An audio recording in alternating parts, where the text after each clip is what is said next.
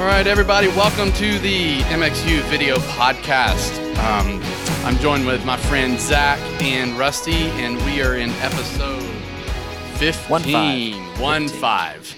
Made it to 1-5. Made it to 1-5. Guys, before I ask how you're doing, I got a confession to make. I have this standing desk now, and I've been listening to a lot of Pat McAfee show podcast stuff, and I feel like I am a new podcast host now. It's like unlocked something within me. Anyway, I'm a little obsessed with Pat McAfee right now. I think he did an incredible job. Man crush.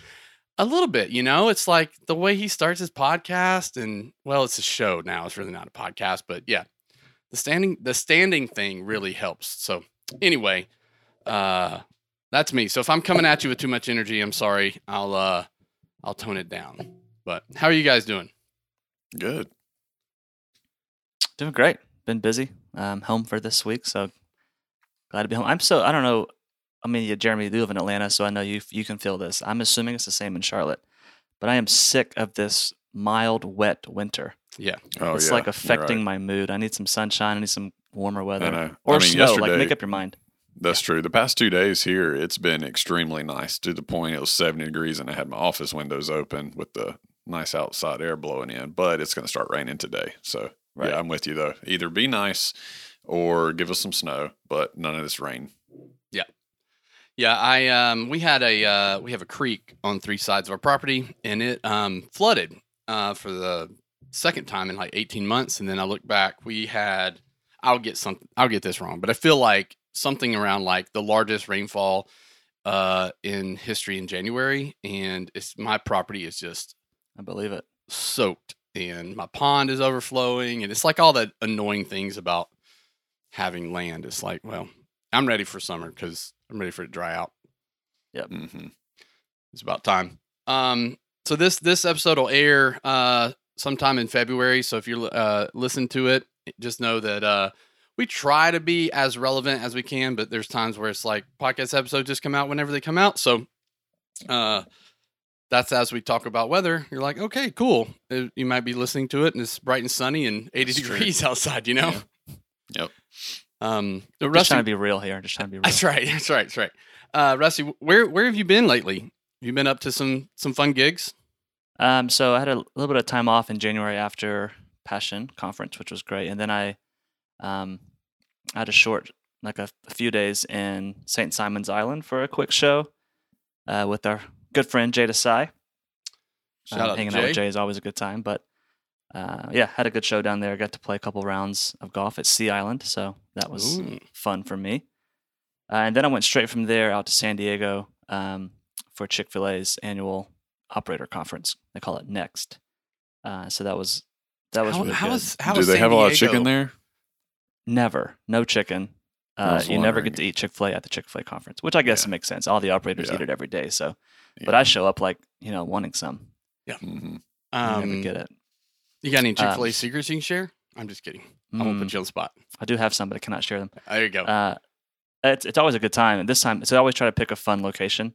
And oddly enough, they've had a little bit of bad luck here. So 2020, we were on cruise ships, which was kind of crazy. We were on 2 different cruise ships and like live linking back and forth. And that was 2020. So while we were on cruise ships, other cruise ships were getting docked for COVID. So that was kind of scary. And then we had a virtual one in 2021. Then last year in 2022, we went to Nashville, and it was like the coldest Nashville's ever been. A little bad stretch. And then we went to San Diego this year, and it was like 50 degrees and windy and a little bit of rain. So can't catch a break on the weather. But it's a good time. It's getting pretty big. There's like, I don't know, 8,000 people at this conference. They invite all the operators and their spouses. Oh, wow. And then everybody that works at the corporate office in Atlanta. But it's a good few days of leadership development and just some good content. A couple quick highlights. Have you guys heard of the Savannah Bananas? Yes, No. absolutely. Oh, is it a minor league baseball team or some kind of it's some baseball sort team? of like exposition baseball team in Savannah. The owner CEO guy gave a talk at the conference in a full head-to-toe yellow tuxedo. So let's talk about how do you shoot a yellow tuxedo on scopes and how do you make the camera look good. It was hot. But But he was incredible, man. He brought so much energy and fun. I really want to go to a Savannah Bananas game. Is it in Savannah, Georgia? Yes. Okay. Yeah, but they travel. Like they're going to be in North Carolina at some point this spring. Yeah, they're going on tour this year. But you can't. But it's like they changed. It's like tickets. Semi-baseball. They changed the rules to make it more fun, and then it's just like people doing backflips in the outfield and all kinds of. Is crazy it like stuff. baseball's version of Harlem Globetrotters? I mean, that was like That all might the be a good way to rage. think of it. I've never been to one, but I'd never been. Like but I mean, when I was a kid, Harlem Globetrotters was like the thing to go see. Interesting. That's cool. Look it up. I want to go to a show. But apparently, the season tickets are sold out for the next 5 years or something like that. Like it's Wow. one of the hardest tickets to get. That's crazy. And then we also did like an award night special show one night at Petco Park where the Padres play. That was really cool. So loaded in a stage like in the infield and had a bunch of operators come to a night to honor a few people who were retiring at Chick-fil-A and honor some of the operators who had a good business year, and then did a concert for King and Country, which was really cool. So it was fun to get to work that show, be a little creative. What was one of your greatest challenges? Maybe in the past couple of gigs that you've done. It's a good question. Other than the Yellow Banana. Yellow Banana was tough. I mean, like the Petco Park for King and Country thing was no rehearsal, so it's challenging. But I think it's kind of fun to like you step in with a plan. You the run of show on paper. You know where things are supposed to be, but you just kind of figure it out live and try to keep things calm, but keep things moving, and keep people's urgency so they can get the shots that we need to get. But yeah, it's probably one of the most challenging. Cool. I played Torrey Pines. That was pretty cool. I was like, sorry, I knew Zach, there's more something golf else. talk. Right, sorry. Zach's like, oh, I'm just going to dive back into Vectorworks here while we're recording because they're talking about golf. Right? It would definitely crash, that's for sure.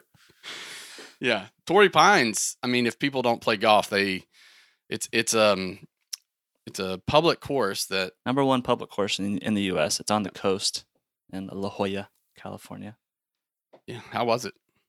It was awesome. It was right after the PGA tournament had just gone through there, so the course was in pretty tough shape as far as like conditions were tough. But it's beautiful on the coast. I mean, beautiful scenery, cliffs, ocean, Pacific Ocean right there.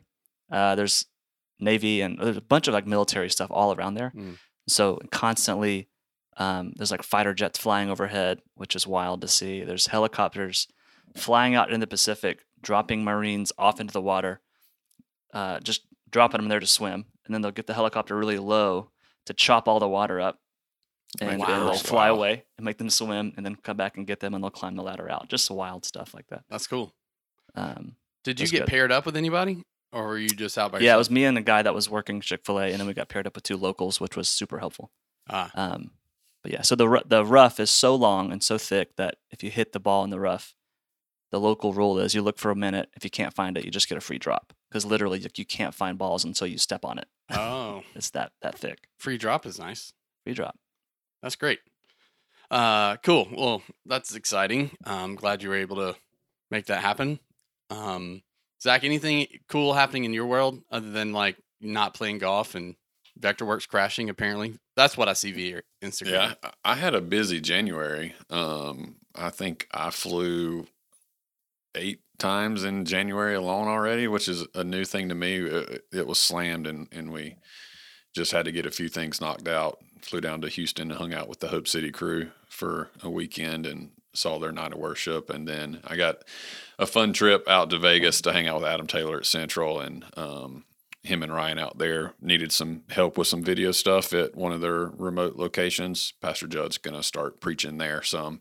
So Adam will be the first to admit he's not a video guy. So he had us come out. So me and John and Marcus flew out, took care of that stuff, and got to hang out with him. And spent some time down at Christ Chapel. Shout out to Rusty's camera crew from Passion. Yeah, I think they were those awesome. guys helped you out down there. So it was that. And then last week I actually flew to OKC to headquarters and went to a event called Fight Night, which is a charity event in OKC that Skylark sponsors a table or buys a table to sponsor the event every year. Got to go and hang out with that and be a part of that. So like Rusty, home this week, and then I think next week we go to Tulsa and then Dallas all in 1 week. So what's the you're not a Delta guy, right? You're like American or something? Is that a Charlotte? And all American. I mean, it actually costs more money and it's more of a pain for me to fly Delta. I know you guys are elite Delta guys, but for me to go anywhere in the country on Delta, I have to fly Charlotte to Atlanta and then out. What's like the elite level? Like, Delta has the Diamond. Yeah. So what's American's version of Diamond? Because that seems like you're on that. It's executive platinum. Oh, okay. Ooh. I've already hit gold, and then the next level's platinum. There's 4 levels. I'm on the lowest right now, but whatever. I don't really care because yet.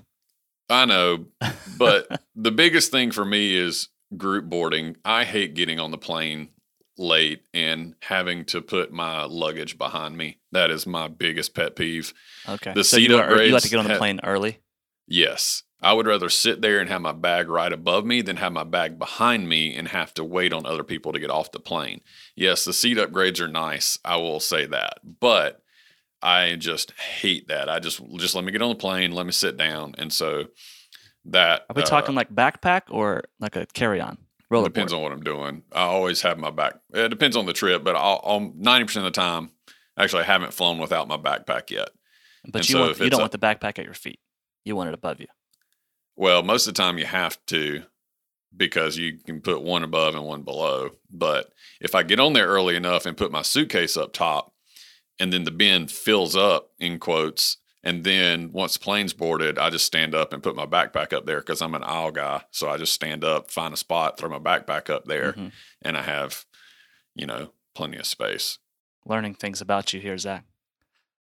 If you don't travel a lot, clearly, Zach and Rusty and myself probably travel a lot, and you're probably like you're probably thinking in your head, which I would have thought, like, you guys are like super bougie. Yeah. When you travel every week and get on an airplane every week, you learn the things that you want to do. Ultimately, it's all about saving time, particularly on the way home, because you want to get to your family. And so it's like, hey, how can I get off this plane even 5 or 10 minutes earlier? You just find your comforts. I mean, if you work at your desk all day, for sure. you find things about your desk that make you comfortable, right? Yeah. Stand-up desk. Stand-up desk. Like That's right. Also, please don't guard the gate. Don't stand in front of the thing. Just don't. Like, even before I had a status where I could board early, I just sat in my seat because I hate people crowding it when they're standing. So in American, it's group 1 through group 9, and you can see people with like group 8 and 9 printed on the boarding pass, and they're literally right at the stanchion. And I'm like, right. What are you know how doing? This works. You can count. Yeah.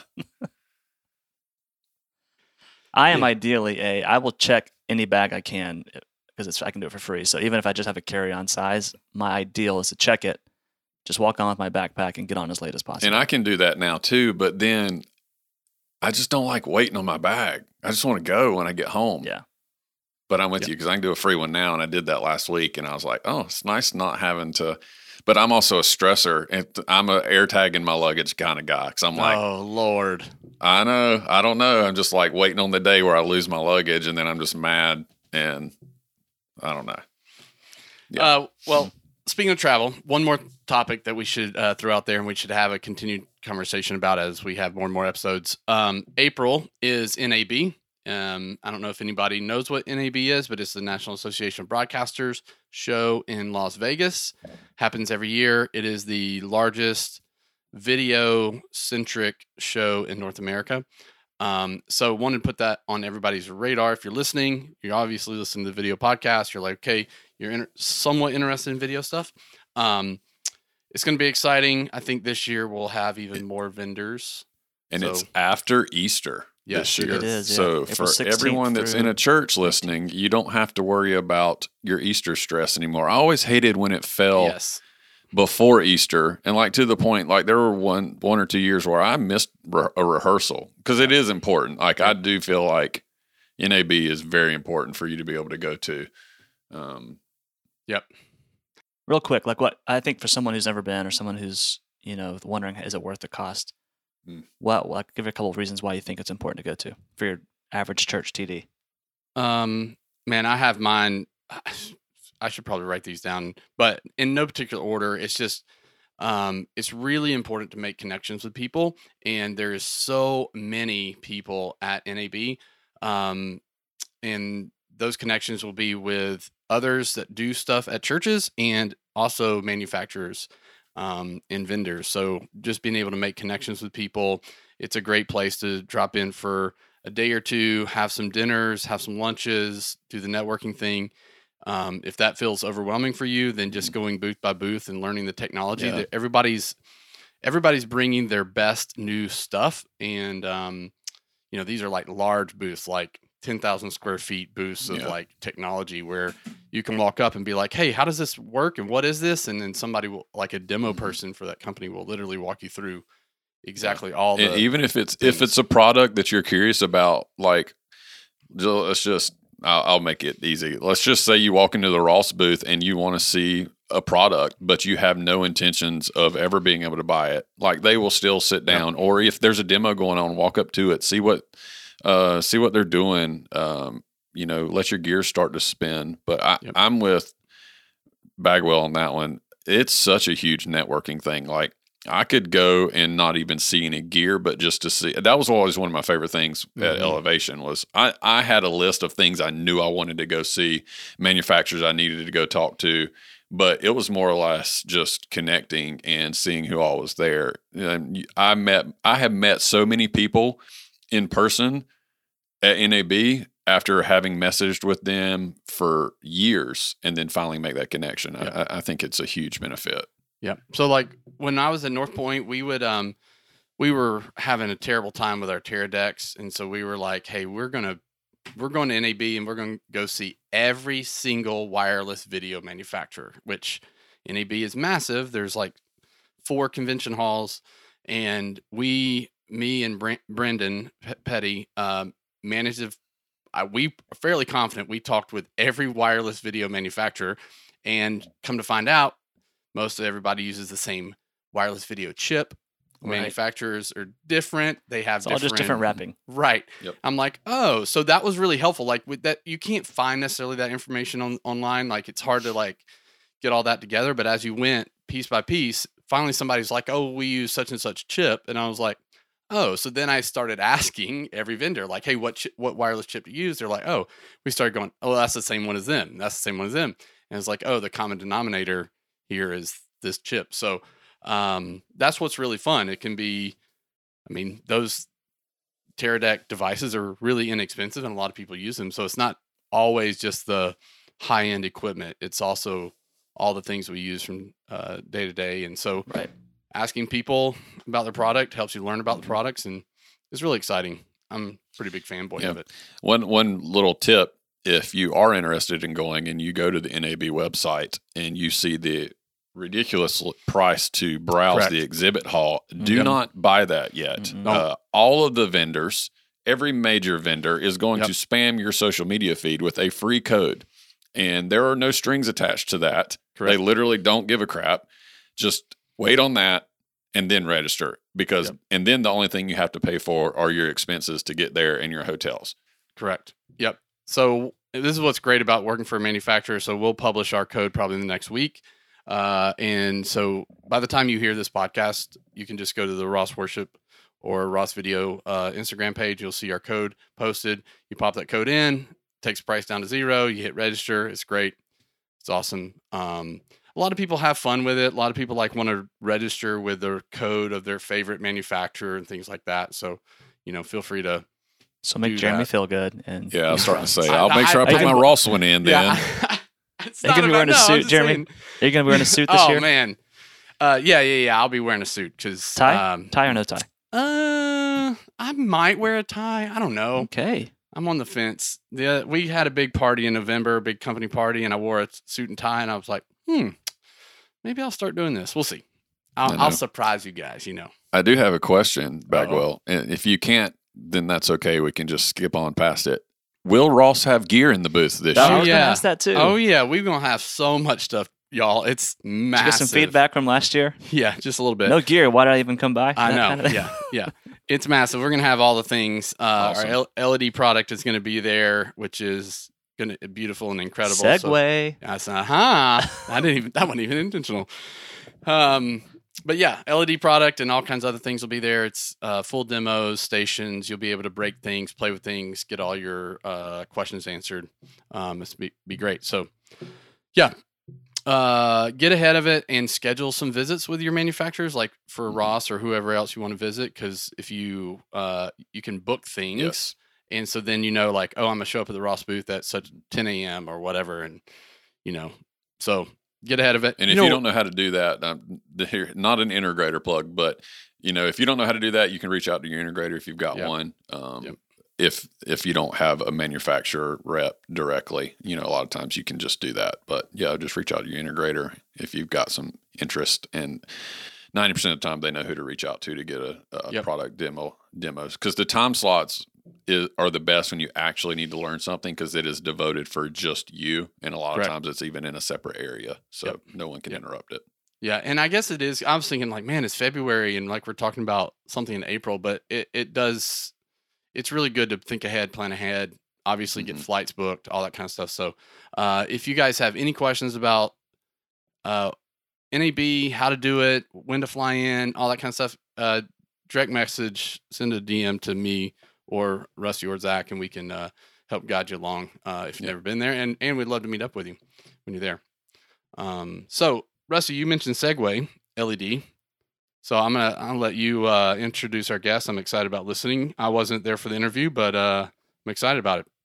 Yeah, I mean, you guys know from the title of this episode that we're talking all things Rowe LED. We had an awesome guest, Mike Smith from Rowe, come on, and I'll be honest, learned me some stuff about LED and the future of LED for sure. So I think it's going to be helpful. Some of the stuff will probably be kind of advanced, but it was for me certainly. But it's helpful to kind of know where things are going, because everybody and their mother has an LED wall now. So without further ado, let's go. Welcome in, everyone. Excited about this conversation we're about to have with our new friend, Mike Smith, the Technical Director for the U.S. office at Rowe Visual. Mike, how are you doing? I'm doing well, Rusty. Thank you for having me. Yeah, so I think it might be good just to give all of us a little context of what does it mean to be. Well, I guess what does it mean to be the Technical Director at a company like Rowe? So what does that entail? And I mean, a little quick version of who is Mike Smith and how did you get here? Sure. So, I mean, as far as my role at Rowe, I've been there for about 3 years now. I started in the technical support department, moved on up to the technical service manager position. And now at this point, I'm basically overseeing everybody in the technical side of our office. So that means I am looking over our repair staff, our QC staff, and our technical support staff. So these are all the crew members that basically set up demos, set up trade shows, provide technical support for our end users, and then our internal team that takes in any kind of repairs or demo returns, just any gear moving through our facility that needs to get rehabilitated. We have probably about 15 to 16 people amongst all those different groups that I just mentioned, and I kind of manage all of them. And then on top of that, I'm kind of taking the lead on curating the educational content that goes into our Rowe Academy class, the training course that we provide, and design our trade show booths, implement our trade show booths, do a lot of different things. But really, it's all underneath the technical umbrella that my responsibilities lie. So, I mean, that's me at Rowe. But as far as my background, I mean, I have a strong live events background, basically coming straight out of my high school stage crew where I was doing lighting. I jumped into freelancing around the Los Angeles area. There's plenty of that kind of work here. And just a little bit, I'm sure. Yeah. Yeah. Right. So I started out focusing on lighting primarily, and then kind of over the years got more and more into video. And then as LED video specifically became so prevalent, I got heavily involved in that. Just prior to working for Rowe, I did about 5 or 6 years on the auto show touring circuit. So your major A shows for the auto show, like Los Angeles, New York, Detroit, and Chicago. I was building up LED walls in those trade show booths. And that took up about half of my year for, 5 or 6 years prior to working for Rowe. And that's kind of how I made some connections with the people at Rowe that landed me there. Wow. So I think that's my story, professionally at least.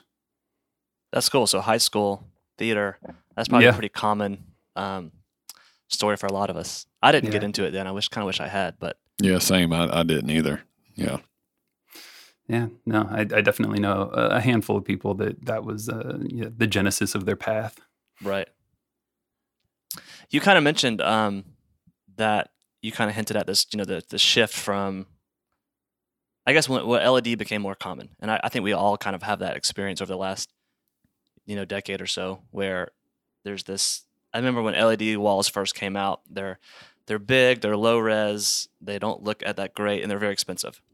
And so projection still made a lot of sense. But I think so much of our space now, even in church space, it's just, I guess LED has gotten so good, so high res, so lightweight, so inexpensive relative to where it used to be, that it makes more sense than projection does in a lot of spaces these days. I mean, could you speak a little bit about just kind of that shift and how, I guess, just why LED kind of makes more sense? This is one of my questions. Why does LED make more sense these days now more than it used to, especially compared to projection? Well, I think you touched on a lot of the main points. Just becoming more lightweight, more high res. Brighter, cheaper. But one of the big things I don't think you mentioned is just it's become more easy to use for the end user. Important. Yeah. I think, it still is very complicated in a lot of situations. I think it's a lot more complicated than anybody realizes. But when you're talking about, an LED screen 10 years ago versus what you can go buy right now, the ease of use is dramatically different. Not only just like the mechanical aspect for the crew actually physically handling the panels and getting it, set up and leveled and physically built, but then the actual configuration in the software.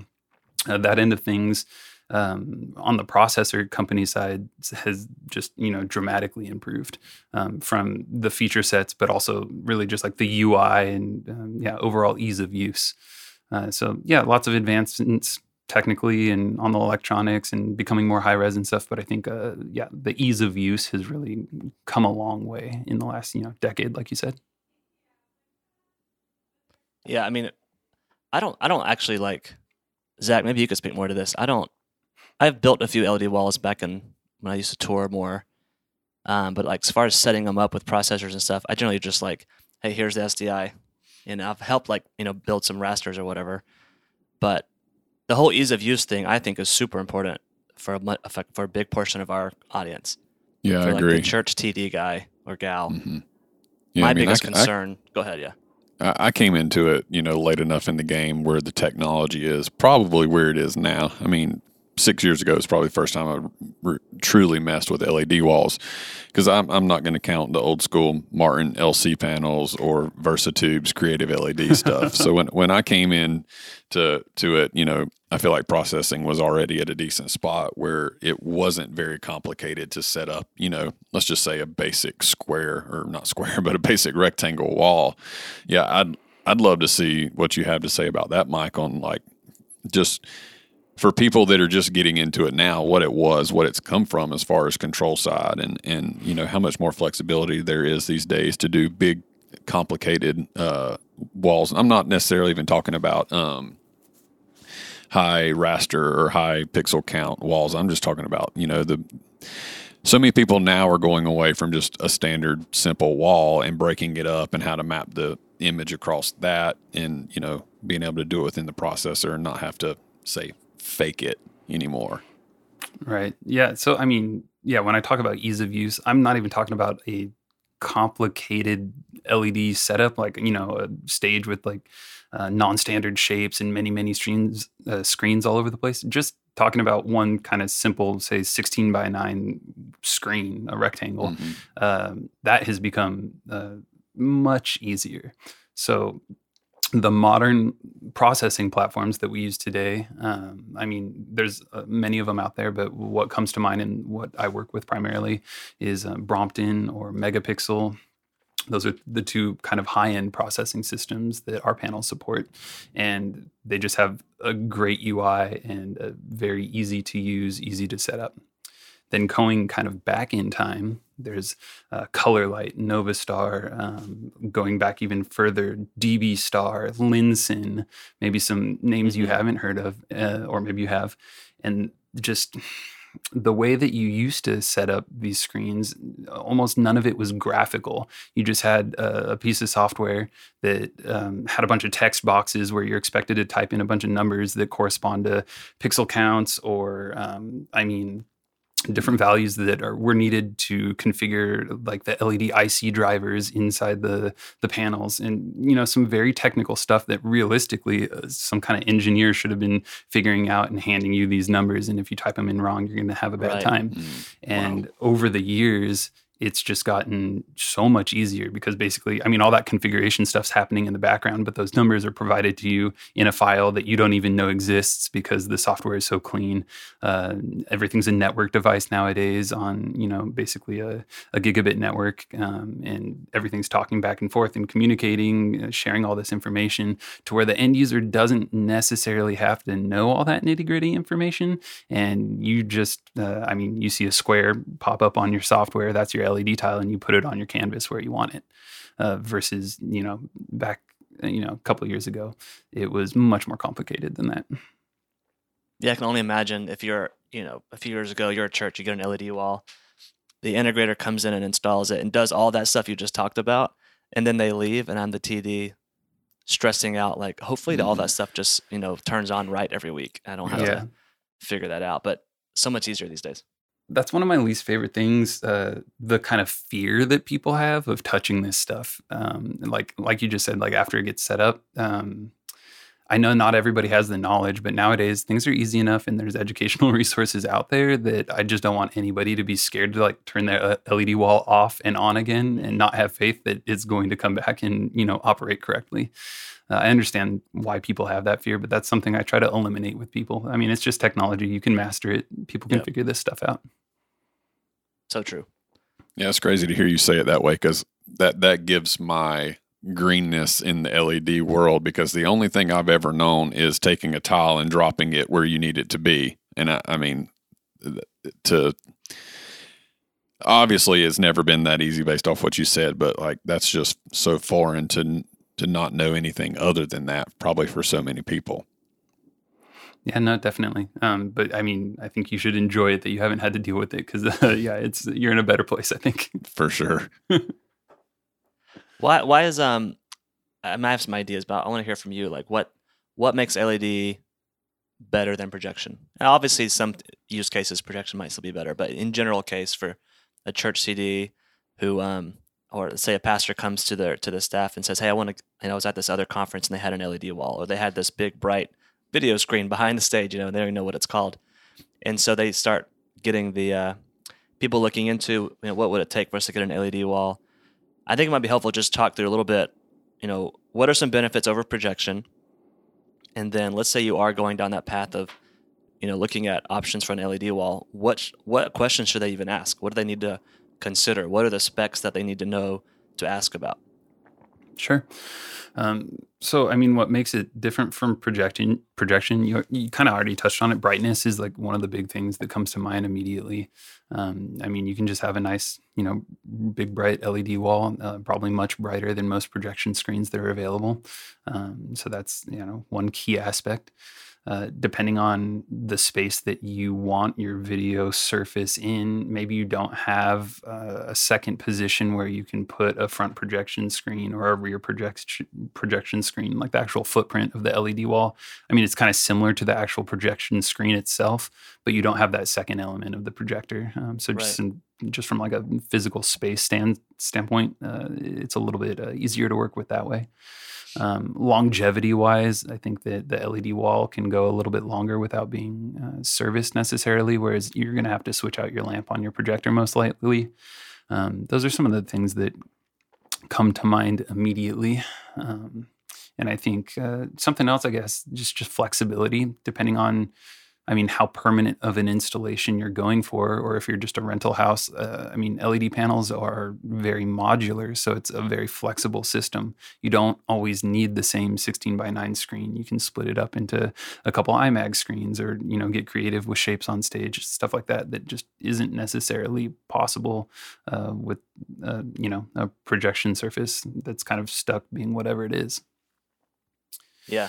And pair that along with what you just said about, how the ease of use now, just because the installer sets the wall up one way does not mean it has to be that way forever. You have tons of flexibility.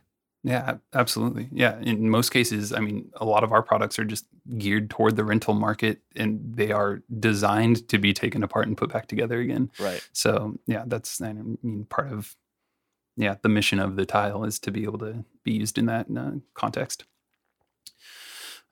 But then you also asked about, what kind of tech specs you're going to want to be looking out for. Yeah. And what people need to be paying attention to. It's there's a lot to an LED tile. So, number one that I think of is are you using it indoor or outdoor? That's kind of like the first division in our product lines. And when I say indoor or outdoor, usually that is mostly related to whether or not it's waterproof or IP65 rated. So it can be used in outdoor situations where you might get a little rain or a lot of rain. And then along with that comes a lot of safety information regarding wind loading. A lot of the indoor tiles aren't meant to be used outside where the wind's blowing. So that's another big differentiation between indoor and outdoor. But then say you go, indoor or outdoor, that's your first split. And then you start thinking about what pixel pitch you're going to want to use. And the pixel pitch, if you don't, pixel pitch, it's the distance center to center between two adjacent LEDs on your panel.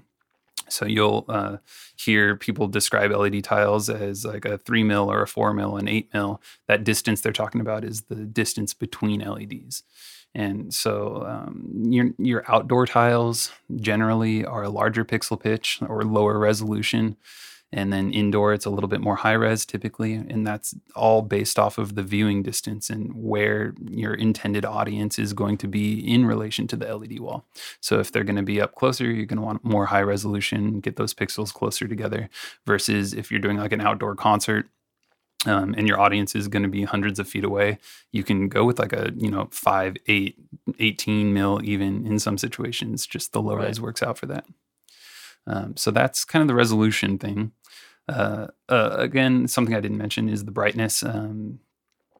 For the split of outdoor versus indoor products, in general, the outdoor products are going to be much brighter than the indoor, but that's because you're competing against the sun in most kind of daylight situations.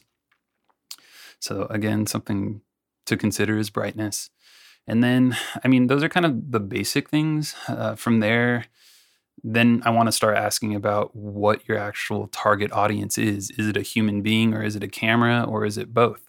Because that's a whole new set of kind of divisions in our product lines that are geared towards specific applications. Cameras pick up a lot of things that the human eye doesn't. So we have a whole line of products geared towards broadcast and now film and TV that have higher performance, that basically work towards eliminating unwanted artifacts that you see on screen, namely scan lines and flickering, things of that nature. That's really interesting, because I think a lot of people, especially in churches that I see, like there's a lot of LED walls as the scenic backdrop, which then means it is the background of the camera shot. Yep. So is it more than just, this is educational for me, so is it more than just the pitch, like the pixel pitch? Because I know where I see moire and things like that is, there's a certain, if I can't get the background soft enough and the pixels are too far apart, then I start to see that banding and moire. But there's more stuff than just that. There's ways to get rid of flicker. I see that question asked to me all the time. Hey, my walls are flickering on camera. What do I do? Yeah, this is something I would love for the whole world to understand. But yeah, it's a bit complicated. But so number one, moire that you're just talking about, that's basically just the effect of the grid of LEDs that you're shooting on camera interacting with the grid of photoreceptors on the camera sensor in basically an unwanted way. It's very similar to like shooting somebody on stage that has like a plaid shirt and you see kind of a funny pattern up here. And yeah, right now, there's some kind of software filters and actual like hardware filters in cameras that are working towards eliminating that. On the LED wall side of things, we're kind of stuck with a grid of pixels. And so far, there hasn't been any like sea changes in the way that we're going to do things. And it's just like a physics problem. At some point in the focal plane, you're going to run into moire with the current state of cameras and LED walls. Yep. So yeah, the way that you get away from it is, increasing the resolution of your wall will help, but it doesn't completely eliminate the problem. There's still going to be a point where you get that moire effect happening. And so we generally tell people, get your talent, a few feet downstage of your LED wall and find a position where you can, focus on them and not the LED wall.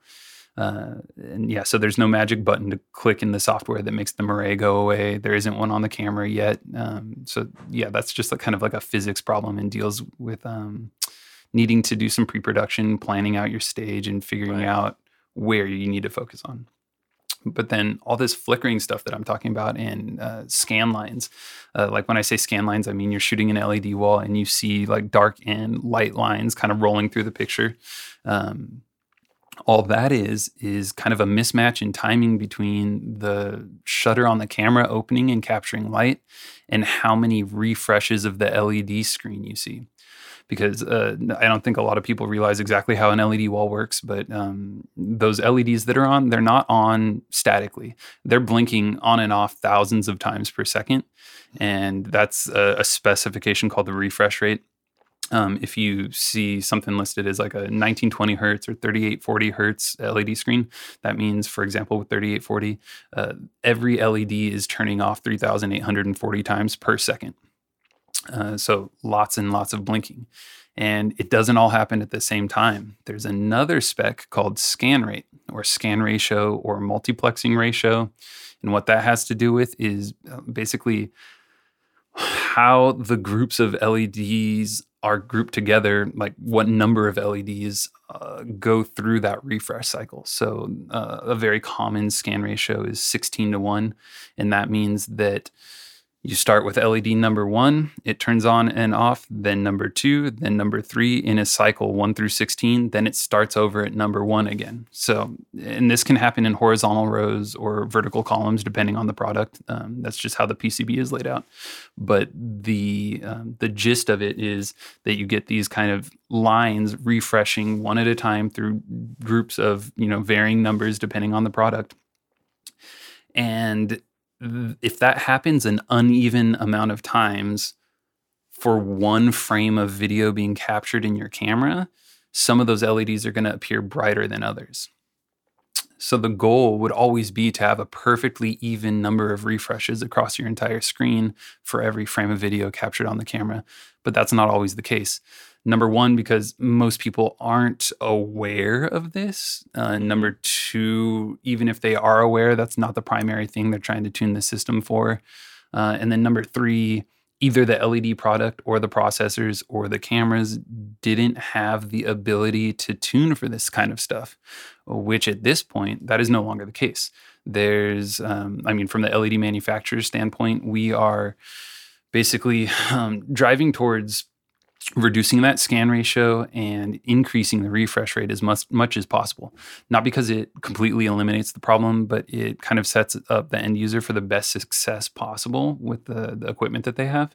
But then the LED processing companies are doing a ton of heavy lifting on their end as far as implementing features that basically allow you to type in what frame rate you're shooting at and what your shutter angle is, and it adjusts the refresh rate of our LED panels dynamically to even all those things out in the effort of eliminating those scan lines. What software would that is? That's in the processor, you said? Correct. Yeah. A lot of we have like a very close relationship with our processing companies, and like the technology itself is like very, very closely related. And a lot of the control of our actual LED panels obviously is done by the processors. Right. But yeah, these features that I'm talking about, they're just part of the interface of the same software you're using with like Brompton, for instance, where you're mapping out your LED tiles to get the video on the screen. There's a little tab called Camera nowadays, and you just type in these settings, and it, does a lot of math in the background and figures out how to utilize our LED tiles correctly for your camera settings that are being used. That's very cool. Did you know that, Zach? I did not know that. I did not know that. That's very cool. Does adding Genlock, if I Genlock my cameras and my processor together, does that help? So that's a great question. And to a degree, yes. Because what Genlock does, it's basically sending a timing pulse to your whole video system, and it's getting your LED panels, the whole screen overall, to start drawing its first frame of video at the same time that your cameras are taking in their first frame of video. So that starting at the same time is great. But if the amount of refreshes that are happening on the panel is uneven, it'll be in sync, but it won't. But you still might see some scan lines, and you've probably actually seen this, like the scan lines that I'm talking about being brighter and darker lines. If they're rolling through the image, then it's probably not Genlocked. If you Genlock it, those just stop, but they're still static. There. They're just static. Yeah. Okay. So Genlock, you should definitely be using Genlock, but that doesn't completely eliminate the problem. That's good to know. That's a lot of helpful information right there. Yeah, for real. Yeah. No, happy to share it. And a lot of this stuff, has been driven due to the use of the LED panels now on film and TV sets, where this stuff is hyper critical, where it's completely unacceptable to have these sorts of scanline artifacts. So like XR and AR, like those kind of correct. Yeah, they have virtual production and all that. But it's nice because of the advancements being pushed through by that kind of vertical. Those can be used in the live events industry because we're still using cameras on the screens. So yeah, why not utilize those features? Yeah, that's great. I'm excited to see that somewhere. Are there certain processors? I know you said you guys have close relationships because you guys don't make processors, right? You use third parties. Correct. Are there ones that you feel like are better than others, or I'm not saying dog anyone, better, but what can you weigh out some options for us? Because put my integrator hat on for a second. Brompton is more expensive, but based off some things that you've said here, you're paying for what you get. I think that'd probably be a good point to dive into on weighing out options that you do and don't get. And I'm not asking you to say a preferable processor, but just a high level of the why behind features that you get or don't get. Yeah, sure. So yeah, we try to stay, pretty platform agnostic at Row. We do work with multiple companies, and there's definitely varying levels of feature sets that fit for, different applications and different budgets. And that's all something that has to be considered when you're, laying out a job for the first time or deciding on what gear you want to rent. But on the higher end and the higher level of feature sets, it's definitely Brompton and Megapixel at the moment. Brompton, they've been around quite a while. They're fairly familiar name to a lot of people that work on LED. But Megapixel, or MVR, the full name is Megapixel Visual Reality. That might be less common or not known as much, especially in the live events world. But they're a slightly newer processing company, but they provide a very high-end set of features as well, very comparable to Brompton. And then two more processing platforms that we utilize are ColorLight and Novastar. Both of those have been around for a lot longer, I think they're more ubiquitous throughout the entire world. But they have a different set of features, slightly less flexibility when it comes to this on-camera work, slightly less color adjustment ability. But yeah, it's kind of like a you get what you pay for thing. And they are definitely more affordable on the Novastar and ColorLight end compared to Brompton and Megapixel. But if you have the budget for it, and if your client is after a specific level of reliability, redundancy, and feature sets, then maybe Megapixel or MVR is the way that you're going to go. I just got off of a Passion conference, and one of the things that we were looking at was latency. And there's always going to be some latency involved, right, with capturing something in camera, sending it through a video truck, hitting LED processor. Well, we were hitting some media servers and then hitting the LED processor to go to the wall. But I just wonder, like, what, is there any kind of understood standard? There's going to be a certain amount of latency. What is that amount of latency when we're talking about LED walls? And are some processors better than others, or is it pretty much, standardized? Great question. And yeah, very great point. Latency is definitely a concern you should have, depending on, what your actual use case is. Like we see some people, maybe it's just like an iMag screen that's replaying somebody, on stage, but it is a little funny when things are delayed a couple frames here and there. But then it becomes way more important when maybe you're doing some kind of interactive installation where somebody touches something and they expect it to happen, some reaction to happen immediately on screen. That's when latency is very, very noticeable. But from the LED manufacturer's standpoint, there's always going to be one frame of delay. So when I talk about latency, I'm not talking about in seconds or minutes like that. We talk about it in frames of video. It's all based on the frame rate that you're running at. So there's always one frame of delay, and that's just due to the buffers in our LED panels. They have to take in some information, store it for a frame, and then display it. And that's always going to be there. As far as I know, that's never going to go away until we figure out a new way to do LED panels. But then on the processor side, there's depending on the processing system, it's another 2 to 3 frames of delay in general. And those higher end processors that I mentioned have options for varying levels of low latency modes, and they can basically trade off a little bit of their processing power, maybe turn off a couple features that you were using or wanted to use. You have to give those up in order to eliminate one frame of delay. And then maybe you can reduce your overall canvas size a little bit more and reduce it even further.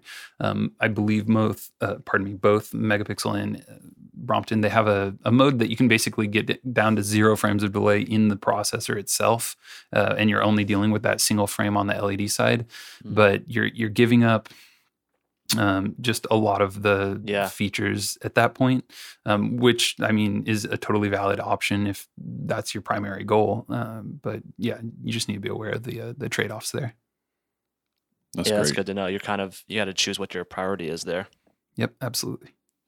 I think I wanted to go back real quick to pixel pitch, and I know it's impossible. People ask me sometimes, well, what kind of wall should I get? Well, I have no idea. I've never been to your building. I don't know how far away people are. I don't know tons of variables that you would need to know. But I do wonder if we could give some sort of general advice about, like when you're in an indoor auditorium that can seat 1,000 people, like what are some guardrails? You don't want a 12 millimeter pitch. That's going to be incredibly low res, right? But you also don't need a 1 mil wall. So what are some like rough guidelines, maybe what people can start with? Yeah, the rule of thumb is like 1 meter of distance from the wall per millimeter of pixel pitch. So I think like 3 feet for a 1 mil wall, 6 feet for a 2 mil wall, and so on from there. That's the general rule of thumb. There's also some SMPTE standards based on viewing screens. I think it's all cinema based, but that's another one that we go off of, and that has more to do with the size of the overall screen compared to the distance that you're going to be viewing at it, not necessarily the pixel pitch, but that's another consideration that's also kind of tied into this conversation. But in general, we tell people 1 meter per millimeter of pixel pitch, and and when I say that, that's for humans, for your eyeballs. And it's actually interesting. There's I've read some papers that are all based on VR goggle kind of technology, and all the people building the screens in those figuring out exactly how many pixels the human eye can define at specific distances. And you can kind of extrapolate that information, because at some point your eye can't define the difference between 2 pixels. It just kind of becomes 1 point of light to you, because just due to the kind of limitations of like the resolution of our actual eyes, if you can think of it that way. So there are definable limitations when it comes to this, and they're out there. I don't think that we ourselves, Row, have any kind of white papers or anything written on this. But in general, 1 meter per millimeter of pixel pitch.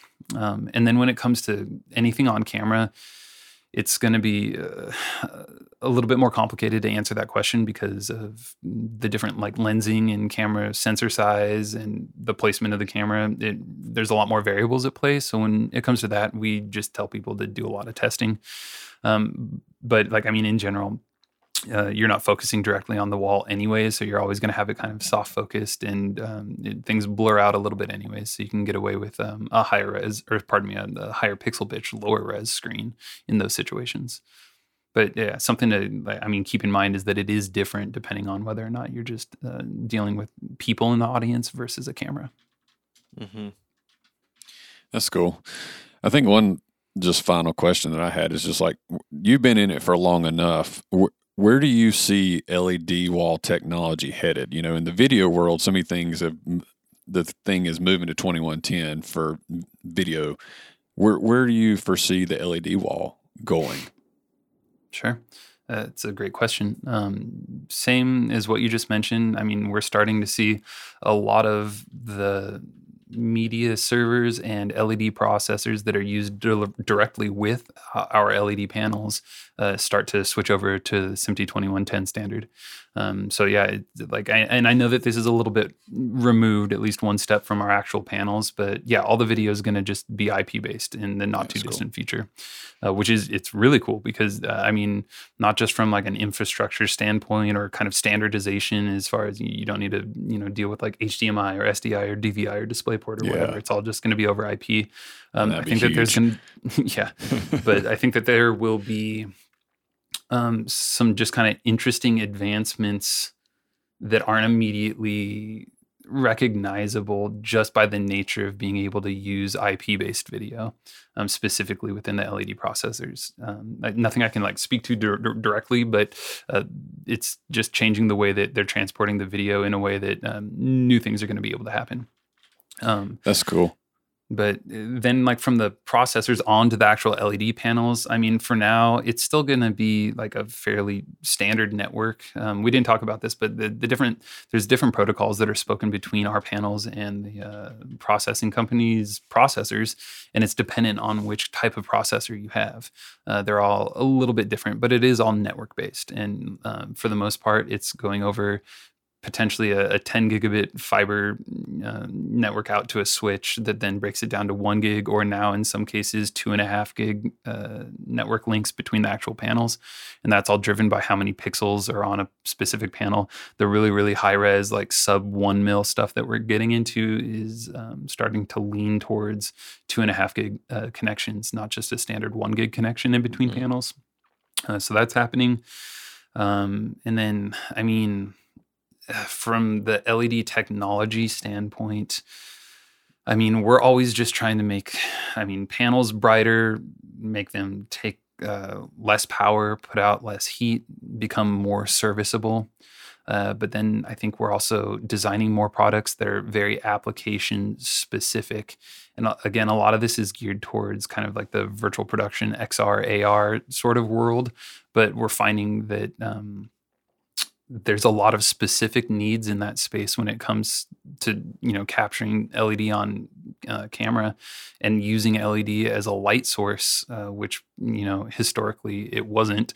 And that's forcing us to innovate in what type of LED packages we use, what kind of like anti-reflective coatings we're putting on our LED panels, the way that we actually design the mechanical and physical frame so that they're basically easy to remove out of the center of a screen if you need to hang a light there, things like that we didn't really need to do before. And then, one last thing that's like super popular right now, or becoming more and more popular, is just this kind of idea of interleaving multiple frames of video live on a screen that can be tuned to different cameras. And that's like a real long way of trying to what that means.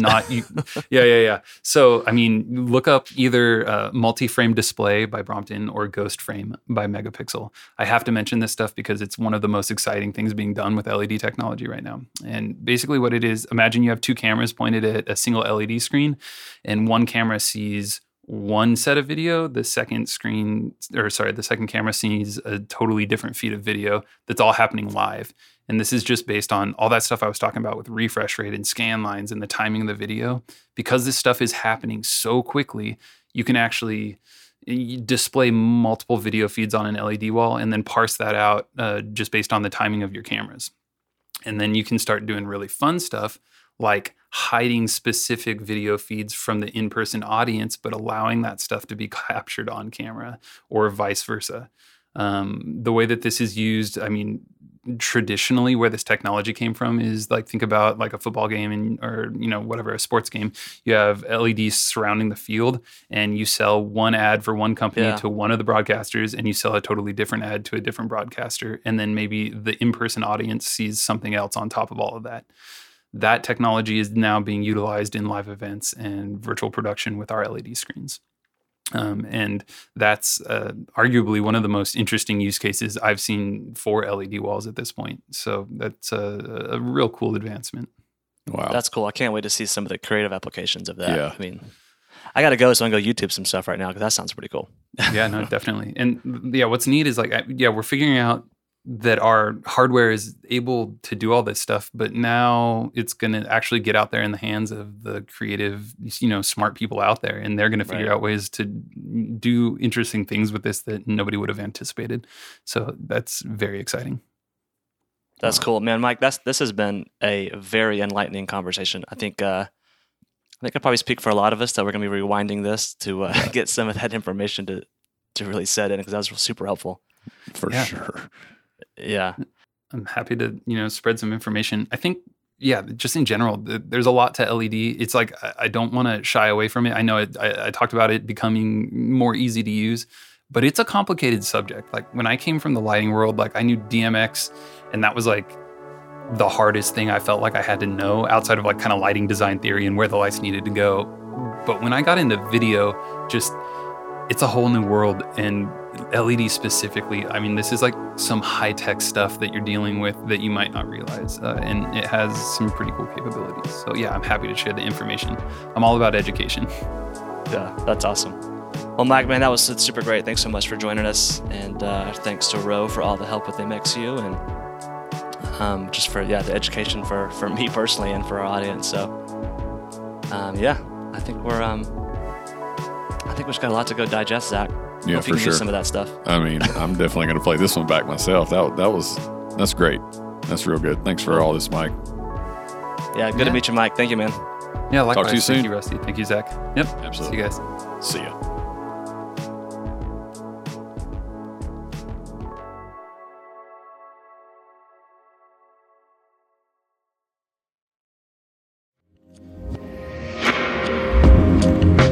If you've seen or heard anything from MXU, you've probably gathered that we care deeply about helping you create healthy teams.